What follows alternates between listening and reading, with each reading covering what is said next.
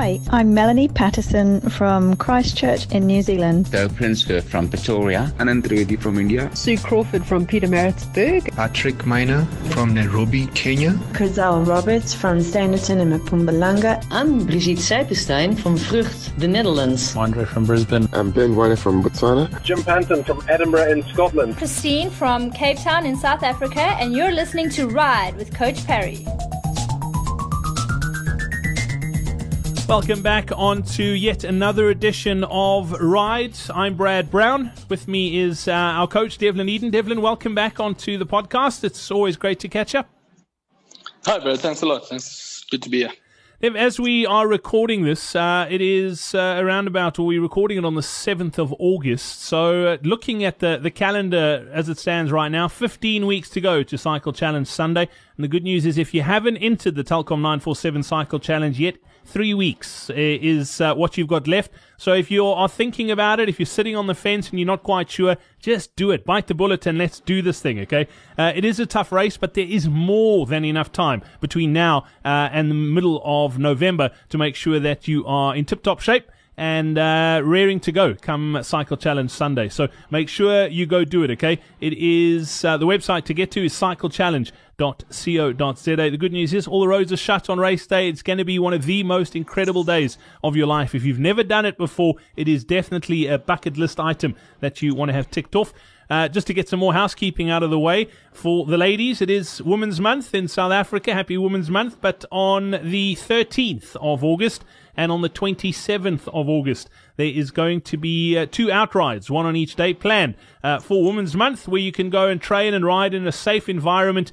And if you want to find out more about it, just get to the website cyclechallenge.co.za. If you're out riding as well, make sure you use the hashtag #LoveCycling. Let us know what you're up to, where you are.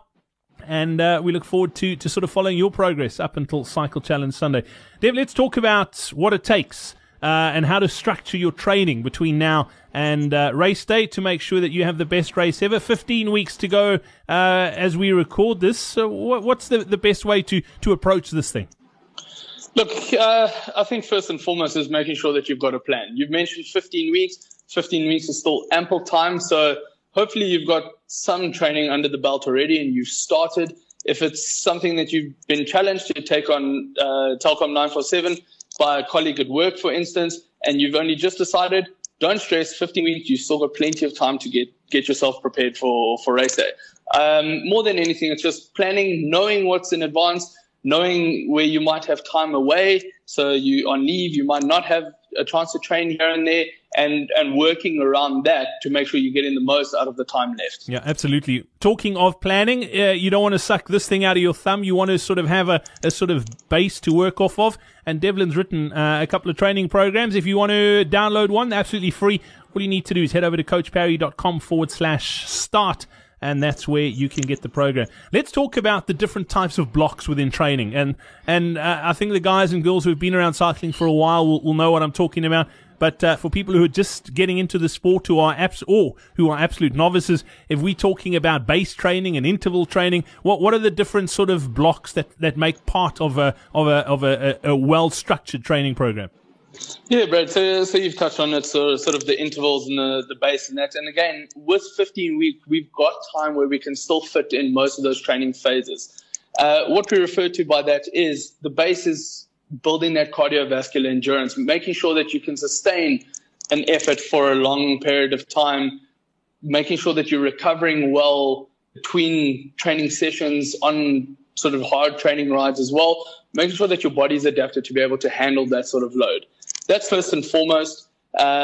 Going from there, you go through different training phases as we've built a cycle. So what I refer to by that is we've got 15 weeks. That 15 weeks needs to be broken up into having done a level of base training, so whether it's now or you've done some already, and then closer to the event where we start building things like the strength, the power that's going to help you get over the climbs and make those climbs a little bit easier. And then if you're chasing time as well, or PBs, for instance, on race day, it also gives you, we then start bringing in an aspect of speed that's going to help us get faster on the bike as well. So there's different cycles, different blocks that need to be focused on. they don't necessarily all happen at the same time because we're obviously trying to focus on one particular area. And as we get closer to race day is where we need to change the volume of training, the intensities of training going forward to get the most out of the time that we do have. Yeah, if you're just starting out and this is absolute Greek to you, go and get one of those training programs. And once you look at it, you'll be able to see exactly what we're talking about because it is essentially broken up into those different training blocks. The website, once again, is coachparry.com/start.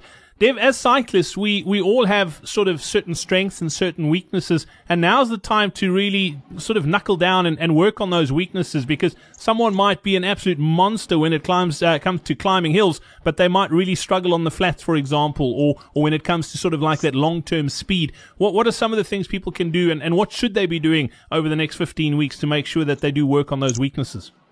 Brad, I think you've hit the nail on the head there is firstly just identifying the weaknesses. So like you mentioned, being a monster on a climb, personally for me, I'm really not a fan. I'm a bigger athlete. I'm not a fan of getting myself up over the climb. I'm great at going downhill, Dev. I'm built for downhill. Exactly. I always like to say that I'm built for comfort rather than for speed. But in saying that, you find that climbing might be a problem and work on it. The more I'm doing it at the moment from a personal point of view, I feel that I'm actually enjoying the climbs a little bit more because I can see the benefit in the training that's been happening. So firstly, identifying the weaknesses and then focusing on that. And that'll come into the type of intervals that are integrated into your training program, being power intervals for the climbs, being speed work if you feel that you're lacking a little bit of speed. But I think firstly, I need to just clarify one thing though, that don't make this your only focus. So if you do feel that climbing is lacking and you could be a better climber and you want more power, don't neglect any other aspects of your cycling, especially whether it's a skills side of thing or a bit of the base work, because if you focus on one thing only, the rest of your cycling will deteriorate, well, not deteriorate, but is going to be affected slightly by it. So I think you need to find a good balance, and that's why following a structured training program will be able to take that all into account. But yes, let's work on things that we feel we could be better in. Absolutely. And then we spoke a few weeks ago about riding for a purpose, and that's one of the big drives at the Telkom 947 Cycle Challenge is to get out there and do this thing for a bigger purpose and find a charity that you can support and really get out there for. And you mentioned one of the advantages of riding for a purpose was you get a better seating. A lot of the charity groups have got preferential seating batches, so that's one way to get closer to an early start time. But another way, and this really helps as well, because you end up then within cyclists of the same sort of ability, and we've spoken about riding in bunches and how much energy you can conserve. But riding other races, and particularly to get a seeding in the build-up to the Telkom 947, is a really good idea, because not only are you going to get a better seeding, but you get the experience of riding in that race environment. Talk to me your thoughts on racing for seeding.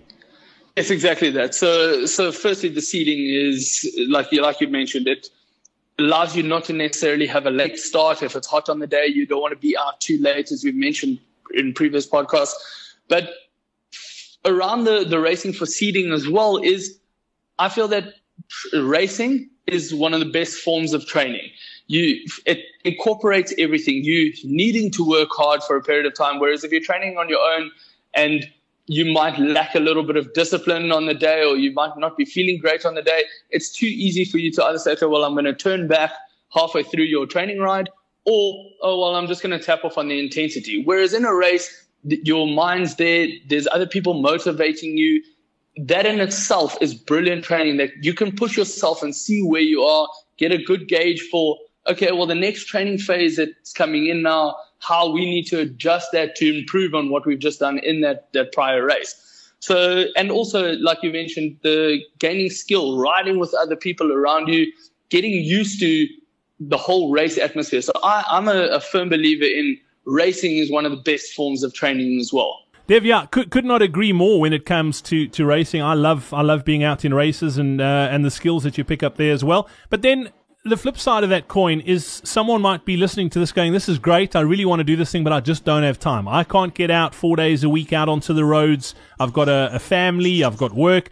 Let's talk about doing your training on an indoor as opposed to outdoor, and what's the role of each. I mean, I've trained for previous 947 cycle challenges only on an indoor trainer, and have had great races. What's your thoughts when it comes to indoor training versus outdoor on your bike? Brad, I think indoor trainers have a great place, and there's so many new kind of trainers out, from your most basic level to highfalutin computer systems where you can race stages of Tour de France, for instance.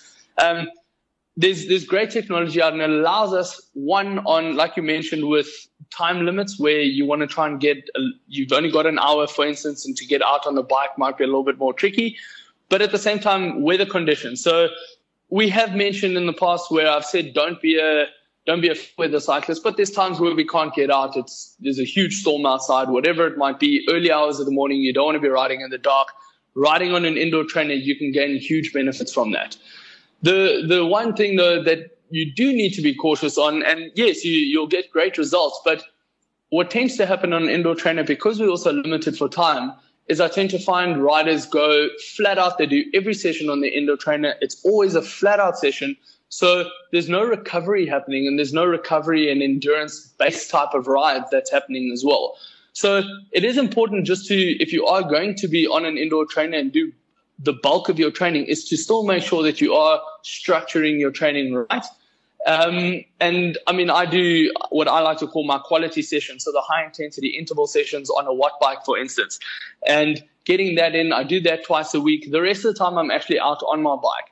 And what's important there is spending the time on the bike that you're going to be riding 947 on.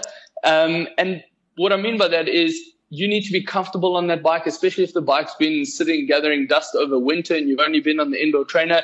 Get comfortable on the bike again. Make sure all the equipment's working, your gears are working.